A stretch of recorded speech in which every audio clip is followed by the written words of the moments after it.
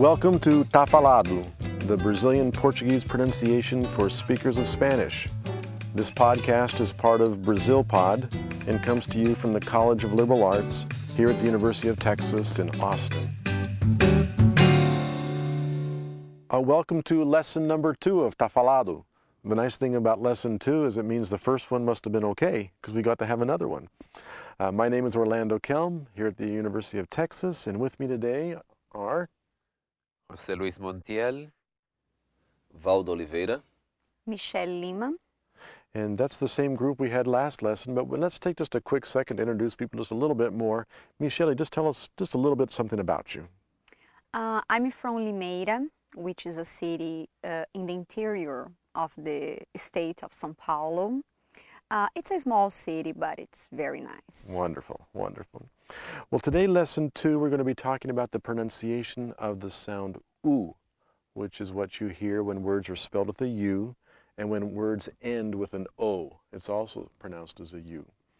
And so we're going to listen to the dialogue and kind of focus on that sound. It'll always have some cultural aspect to it as well. Today's cultural aspect is a little bit strange. And so maybe instead of doing the dialogue first, let's talk about the cultural aspect first, and then we can jump into the dialogue. So Valdo, why don't you describe for us what the cultural background is that went with the dialogue that the two of you wrote? Yeah, it's the way the Americans close their car doors. They don't close, they slam. We slam the doors? Yeah, so the way the Americans slam their car doors is strange to us Brazilians. We always think that they are angry Maybe when they upset get or out of a something. car. Yeah. Because in Brazil, when we close our car doors, we always close them gently. Gently. Yeah.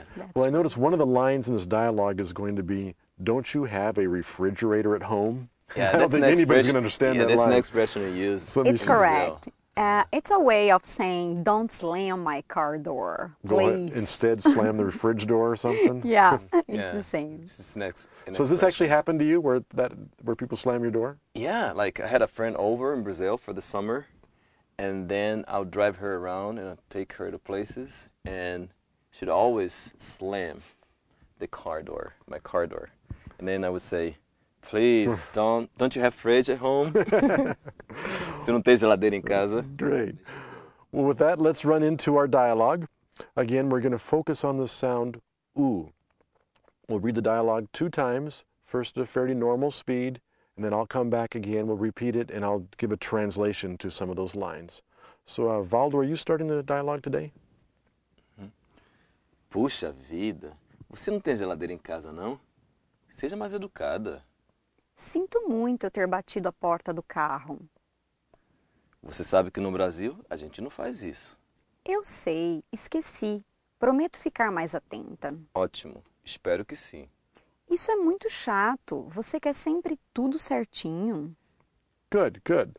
So let's repeat it one more time, a little slower, and I'll give a basic English translation about what they're saying. Puxa vida, Gee whiz, você não tem geladeira em casa, não? don't you have a fridge at home? Seja mais educada. Don't be so rude. Sinto muito eu ter batido a porta do carro. Sorry to have slammed the car door. Você sabe que no Brasil a gente não faz isso. You know that in Brazil, we don't do that. Eu sei, esqueci. I know, I forgot. Prometo ficar mais atenta. I promise to be more careful. Ótimo, espero que sim. Great, I hope so. Isso é muito chato. What a drag. Você quer sempre tudo certinho? You always want everything so perfect. Okay, so that gives you an idea of what we're saying here. The real objective of this lesson, though, is to hear these sounds and to compare them to Spanish. So let's repeat the dialogue 2 more times, with José Luis giving us a translation into Spanish. And for the listeners, we're comparing the sounds, especially focusing on the sound U. Valdo?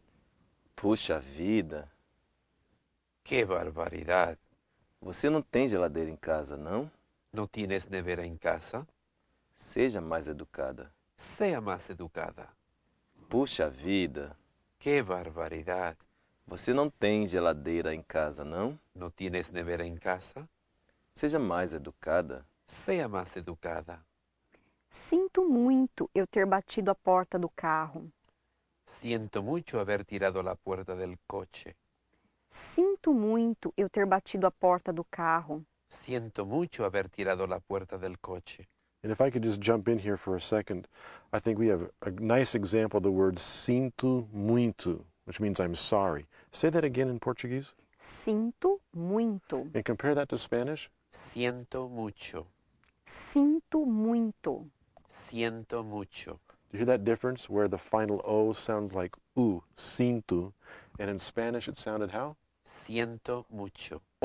Siento Oh, mucho. Siento. Good example, good example. Valdo, continue with the translation here. Você sabe que no Brasil a gente não faz isso. Sabes que en Brasil no hacemos eso. Você sabe que no Brasil a gente não faz isso. Sabes que en Brasil no hacemos eso. Eu sei, esqueci. Lo sé, se me olvidó. Prometo ficar mais atenta. Te prometo estar más atenta. Eu sei, esqueci. Lo sé, se me olvidó. Prometo ficar mais atenta. Te prometo estar más atenta. Ótimo, espero que sim.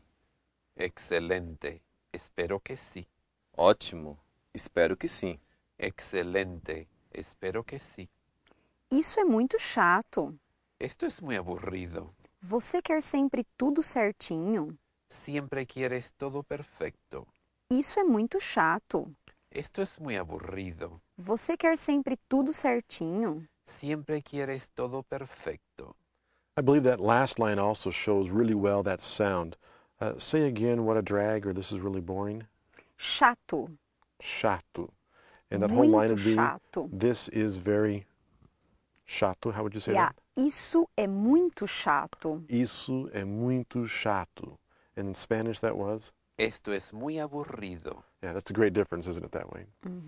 Okay, so that gives us a sense of those sounds. For native English speakers, one of the challenges here is how to pronounce things that are spelled with the U. You know, we have words in English like universities. We want to go y, or words like pudding, pudding. So we have to control ourselves to go oo and not or you in those sort of words. The Spanish speakers won't really have that problem, but they will have the problem of not knowing that O at the end of a word sounds U.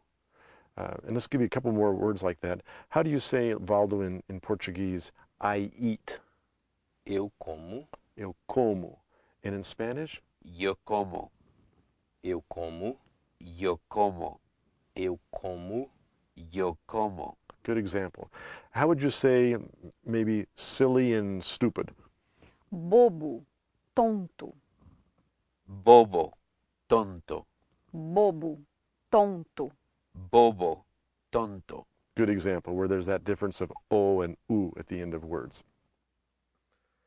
Okay, that kind of gives us a sense of what those words sound like. To summarize it all up, let's listen to the dialogue one more time, and we'll focus again on that sound of U when things are written with a U and written with an O. So, Valdo Micheli, we'll let you do the dialogue one more time. Puxa vida, você não tem geladeira em casa, não? Seja mais educada. Sinto muito eu ter batido a porta do carro. Você sabe que no Brasil a gente não faz isso. Eu sei, esqueci. Prometo ficar mais atenta. Ótimo, espero que sim. Isso é muito chato. Você quer sempre tudo certinho. Wonderful. Good example, good dialogue. For those who want to study a little bit more, besides hearing the podcast, there's also a chance to go read the transcripts, see the translations. Just type in your search engine the word BrazilPod or Tá Falado. We have PDF files to download, different blogs and discussion groups you can join as well. And with that, we're done with lesson number 2.